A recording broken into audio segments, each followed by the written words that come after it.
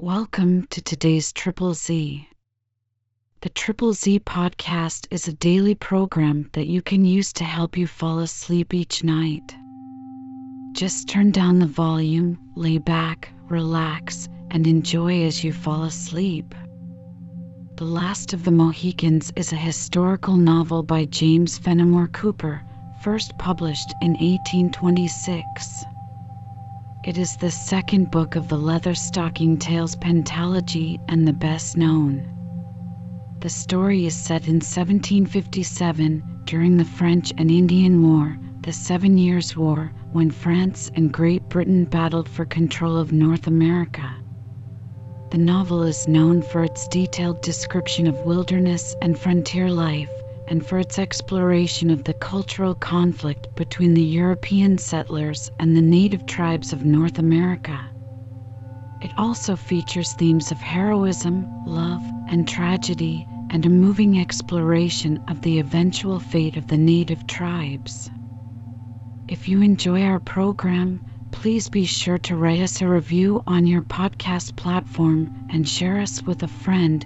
You both might sleep just a little better at night. Our website is ZZZ, that's 3z's.media.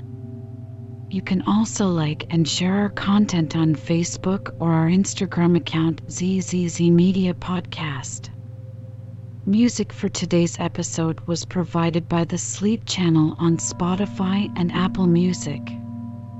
Chapter 26. But let me play the lion too. Midsummer Night's Dream. Notwithstanding the high resolution of Hawkeye, he fully comprehended all the difficulties and dangers he was about to incur.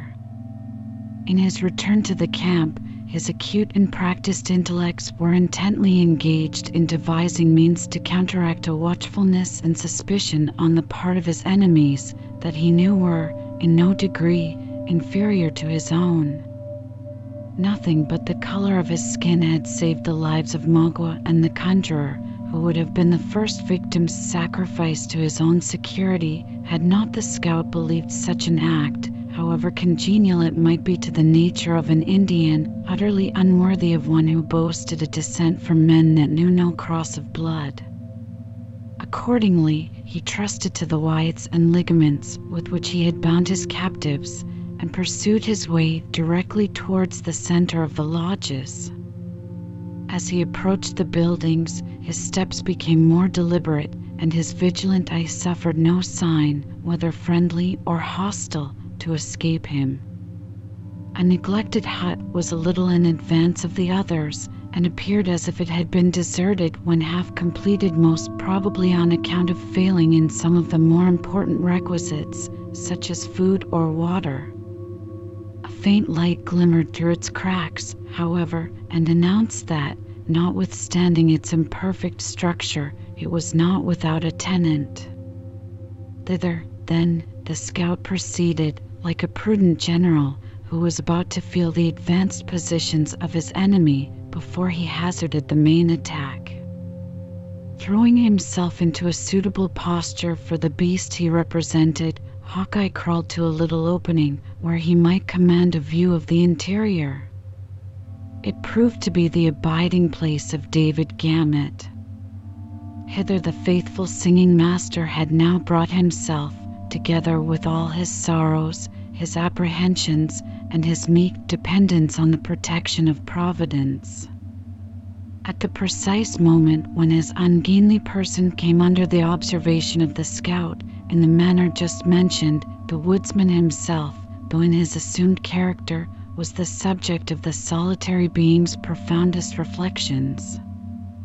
However implicit the faith of David was in the performance of ancient miracles, he eschewed the belief of any direct supernatural agency in the management of modern morality.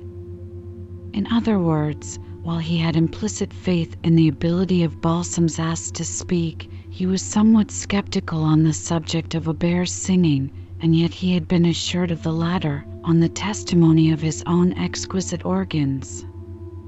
There was something in his air and manner that betrayed to the scout the utter confusion of the state of his mind. He was seated on a pile of brush, a few twigs from which occasionally fed his low fire, with his head leaning on his arm in a posture of melancholy musing. The costume of the votary of music had undergone no other alteration from that so lately described, except that he had covered his bald head with the triangular beaver, which had not proved sufficiently alluring to excite the cupidity of any of his captors.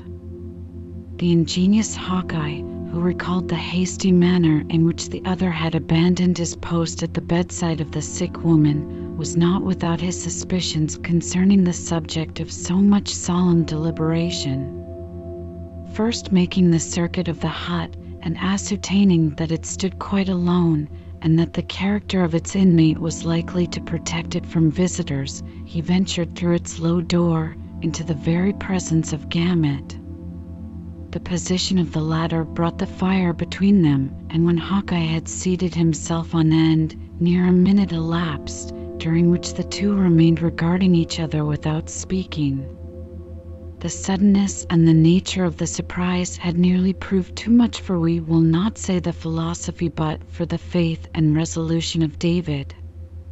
He fumbled for his pitch pipe, and arose with a confused intention of attempting a musical exorcism. "Dark and mysterious monster!" he exclaimed, while with trembling hands he disposed of his auxiliary eyes, and sought his never-failing resource in trouble, the gifted version of the Psalms. "I know not your nature nor intents, but if what you meditate against the person and rights of one of the humblest servants of the temple, listen to the inspired language of the youth of Israel, and repent." The bear shook his shaggy sides, and then a well-known voice replied, "Put up the tooting weapon, and teach your throat modesty."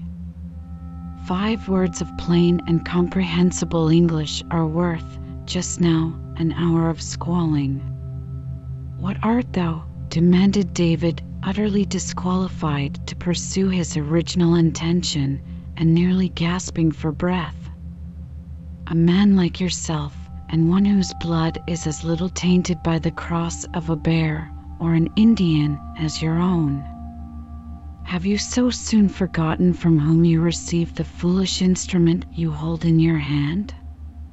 "Can these things be?" returned David, breathing more freely as the truth began to dawn upon him. "I have found many marvels during my sojourn with the heathen, but surely nothing to excel this." "Come, come," returned Hawkeye, unkissing his honest countenance, the better to assure the wavering confidence of his companion. "You may see a skin, which, if it be not as white as one of the gentle ones, has no tinge of red to it that the winds of heaven and the sun have not bestowed. Now let us to business. First tell me of the maiden, and of the youth who so bravely sought her," interrupted David. "Aye, they are happily freed from the tomahawks of these varlets. But can you put me on the scent of Uncas? The young man is in bondage, and much I fear his death is decreed. I greatly mourn that one so well disposed should die in his ignorance, and I have sought a goodly him dash. Can you lead me to him?" "The task will not be difficult," returned David, hesitating, "though I greatly fear your presence would rather increase than mitigate his unhappy fortunes." "No more words, but lead on," returned Hawkeye, concealing his face again, and setting the example in his own person by instantly quitting the lodge. As they proceeded, the scout ascertained that his companion found access to Uncas under privilege of his imaginary infirmity, aided by the favor he had acquired with one of the guards, who, in consequence of speaking a little English, had been selected by David as the subject of a religious conversation. How far the Huron comprehended the intentions of his new friend may well be doubted, but as exclusive attention is as flattering to a savage as to a more civilized individual, it had produced the effect we have mentioned. It is unnecessary to repeat the shrewd manner with which the scout extracted these particulars from the simple David, neither shall we dwell in this place on the nature of the instructions he delivered, when completely master of all the necessary facts, as the whole will be sufficiently explained to the reader in the course of the narrative. The lodge in which Uncas was confined was in the very center of the village, and in a situation, perhaps, more difficult than any other to approach or leave without observation. But it was not the policy of Hawkeye to affect the least concealment. Presuming on his disguise and his ability to sustain the character he had assumed, he took the most plain and direct route to the place. The hour, however, afforded him some little of that protection which he appeared so much to despise. The boys were already buried in sleep, and all the women and most of the warriors had retired to their lodges for the night. 4 or 5 of the latter only lingered about the door of the prison of Uncas, wary but close observers of the manner of their captive. At the sight of Gamut, accompanied by one in the well-known masquerade of their most distinguished conjurer, they readily made way for them both. Still, they betrayed no intention to depart. On the other hand, they were evidently disposed to remain bound to the place by an additional interest in the mysterious mummeries that they of course expected from such a visit.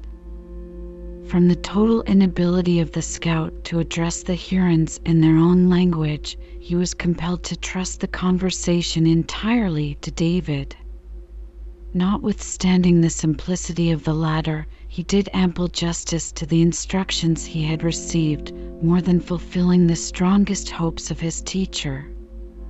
"The Delawares are women," he exclaimed, addressing himself to the savage, who had a slight understanding of the language in which he spoke. "The Yengeese, my foolish countrymen, have told them to take up the tomahawk and strike their fathers in the Canadas, and they have forgotten their sex. Does my brother wish to hear Le Cerf Agile ask for his petticoats, and see him weep before the Hurons at the stake?"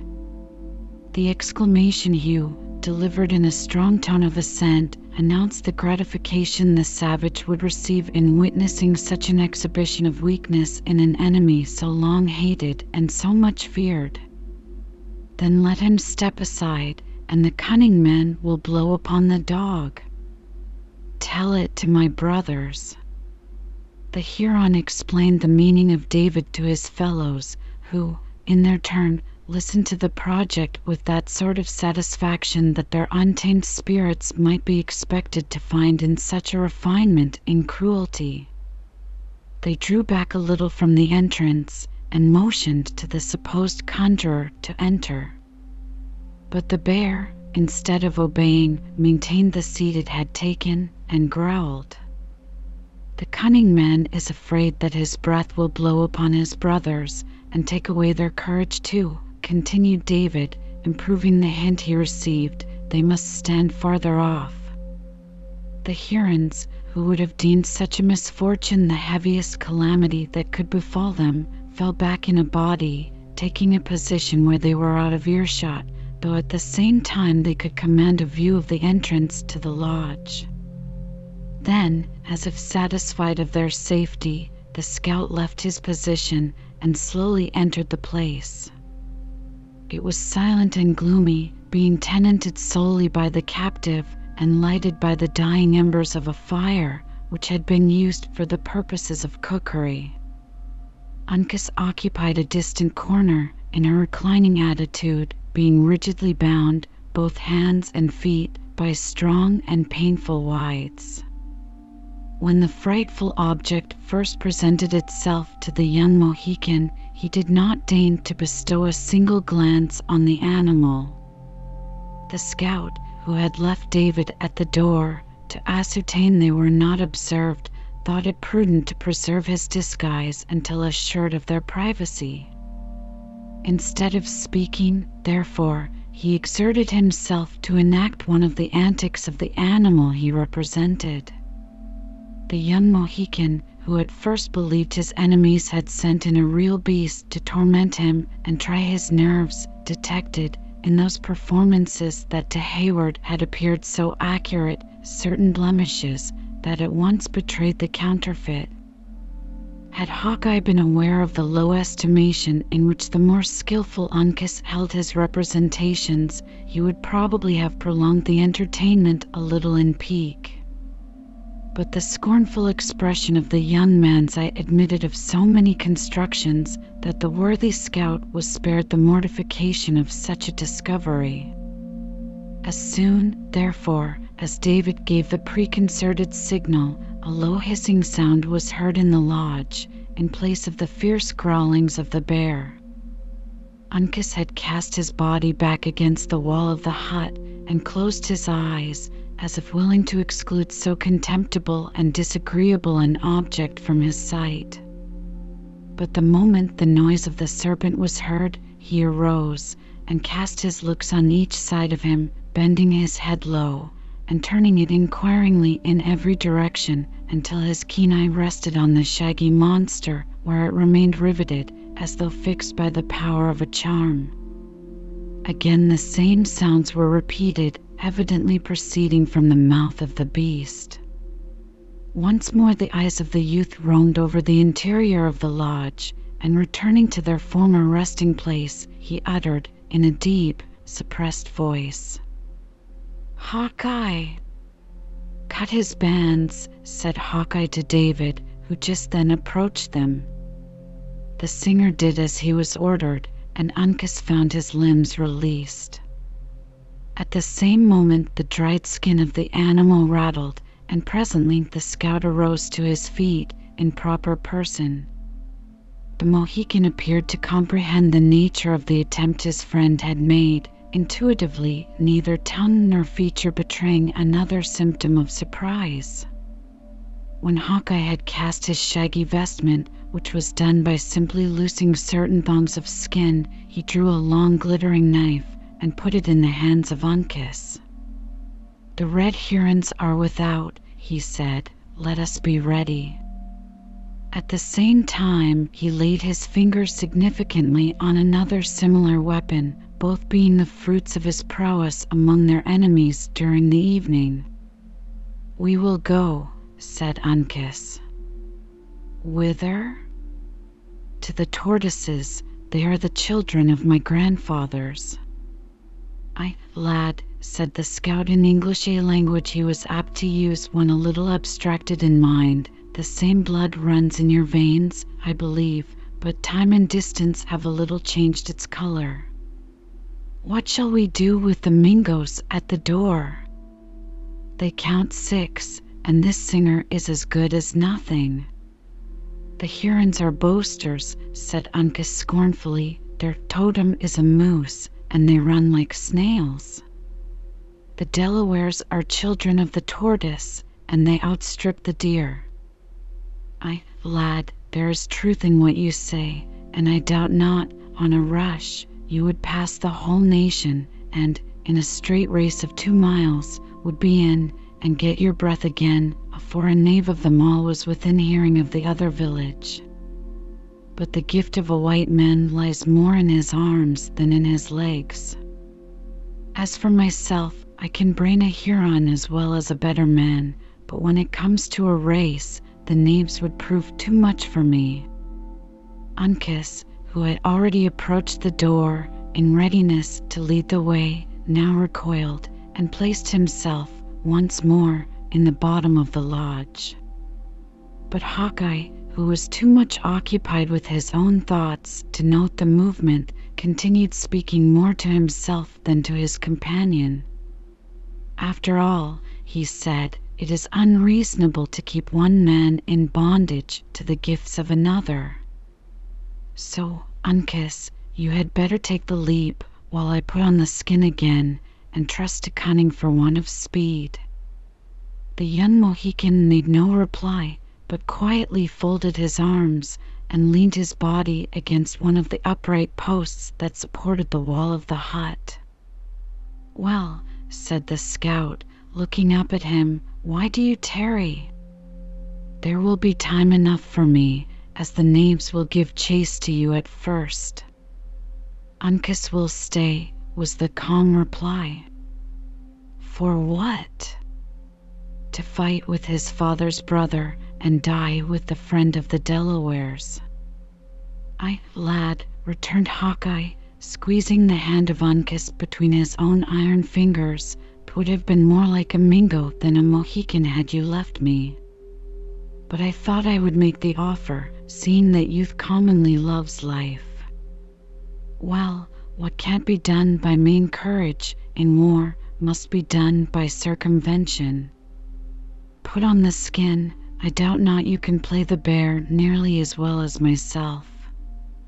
Whatever might have been the private opinion of Uncas of their respective abilities in this particular, his grave countenance manifested no opinion of his own superiority.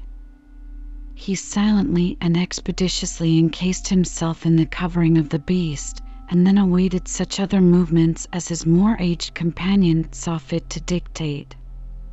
Now, friend, said Hawkeye, addressing David, an exchange of garments will be a great convenience to you, inasmuch as you are but little accustomed to the makeshifts of the wilderness. Here, take my hunting shirt and cap, and give me your blanket and hat. You must trust me with the book and spectacles, as well as the tutor, too. If we ever meet again, in better times, you shall have all back again, with many thanks into the bargain.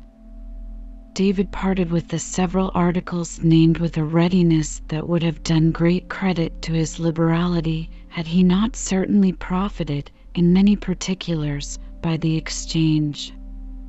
Hawkeye was not long in assuming his borrowed garments, and when his restless eyes were hid behind the glasses, and his head was surmounted by the triangular beaver, as their statures were not dissimilar, he might readily have passed for the singer by starlight.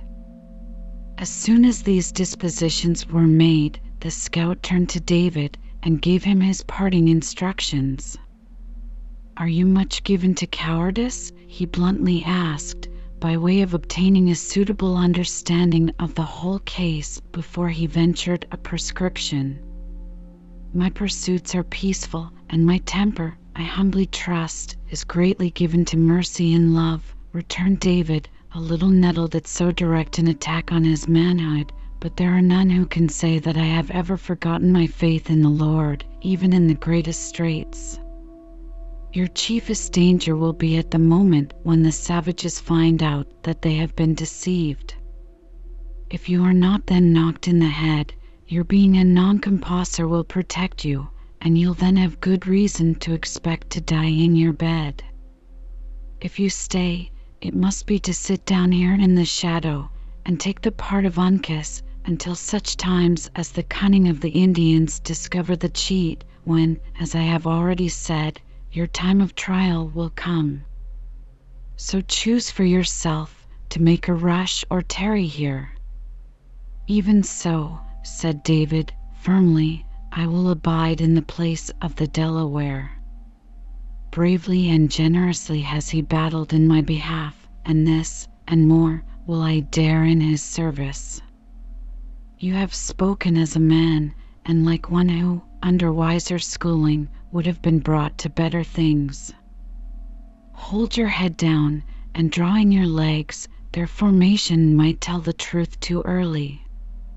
Keep silent as long as may be, and it would be wise, when you do speak, to break out suddenly in one of your shoutings, which will serve to remind the Indians that you are not altogether as responsible as men should be. If, however, they take your scalp, as I trust and believe they will not, depend on it, Uncas and I will not forget the deed, but revenge it as becomes true warriors and trusty friends. Hold, said David, perceiving that with this assurance they were about to leave him. I am an unworthy and humble follower of one who taught not the damnable principle of revenge. Should I fall, therefore, seek no victims to my manes, but rather forgive my destroyers, and if you remember them at all, let it be in prayers for the enlightening of their minds and for their eternal welfare. The scout hesitated and appeared to muse. "There is a principle in that," he said, "different from the law of the woods, and yet it is fair and noble to reflect upon." Then, heaving a heavy sigh, probably among the last he ever drew in pining for a condition he had so long abandoned, he added, "It is what I would wish to practice, myself, as one without a cross of blood, though it is not always easy to deal with an Indian as you would with a fellow Christian." "God bless you, friend. I do believe your scent is not greatly wrong when the matter is duly considered, and keeping eternity before the eyes, though much depends on the natural gifts and the force of temptation." So saying, the scout returned and shook David cordially by the hand, after which act of friendship he immediately left the lodge, attended by the new representative of the beast. The instant Hawkeye found himself under the observation of the Hurons, he drew up his tall form in the rigid manner of David, threw out his arm in the act of keeping time, and commenced what he intended for an imitation of his psalmody.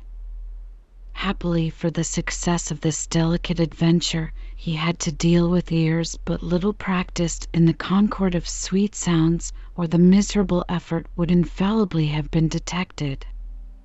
It was necessary to pass within a dangerous proximity of the dark group of the savages, and the voice of the scout grew louder as they drew nigher. When at the nearest point, the Huron who spoke the English thrust out an arm and stopped the supposed singing master. "The Delaware dog," he said, leaning forward and peering through the dim light to catch the expression of the other's features. "Is he afraid? Will the Hurons hear his groans?" A growl so exceedingly fierce and natural proceeded from the beast that the young Indian released his hold and started aside, as if to assure himself that it was not a veritable bear and no counterfeit that was rolling before him. Hawkeye, who feared his voice would betray him to his subtle enemies, gladly profited by the interruption to break out anew in such a burst of musical expression as would, probably, in a more refined state of society have been termed a grand crash.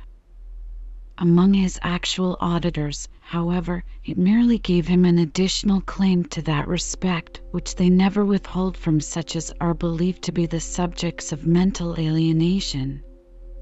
The little knot of Indians drew back in a body, and suffered, as they thought, the conjurer and his inspired assistant to proceed.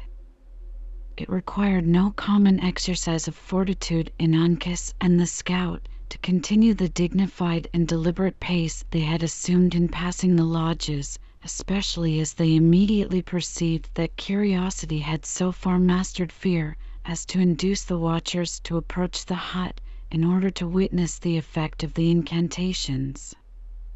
The least injudicious or impatient movement on the part of David might betray them, and time was absolutely necessary to ensure the safety of the scout. The loud noise the latter conceived it politic to continue drew many curious gazers to the doors of the different huts as they passed, and once or twice a dark-looking warrior stepped across their path, led to the act by superstition or watchfulness. They were not, however, interrupted, the darkness of the hour and the coldness of the attempt proving their principal friends. The adventurers had got clear of the village, and were now swiftly approaching the shelter of the woods, when a loud and long cry arose from the lodge where Uncas had been confined. The Mohican started on his feet and shook his shaggy covering, as though the animal he counterfeited was about to make some desperate effort. "Hold," said the scout, grasping his friend by the shoulder, "let them yell again." 'Twas nothing but wonderment. He had no occasion to delay, for the next instant a burst of cries filled the outer air and ran along the whole extent of the village. Uncas cast his skin and stepped forth in his own beautiful proportions. Hawkeye tapped him lightly on the shoulder and glided ahead. "Now let the devils strike our scent," said the scout, tearing two rifles, with all their attendant accouterments, from beneath a bush and flourishing killdeer as he handed Uncas his weapon. Two, at least, will find it to their deaths. Then, throwing their pieces to a low trail, like sportsmen in readiness for their game, they dashed forward and were soon buried in the somber darkness of the forest.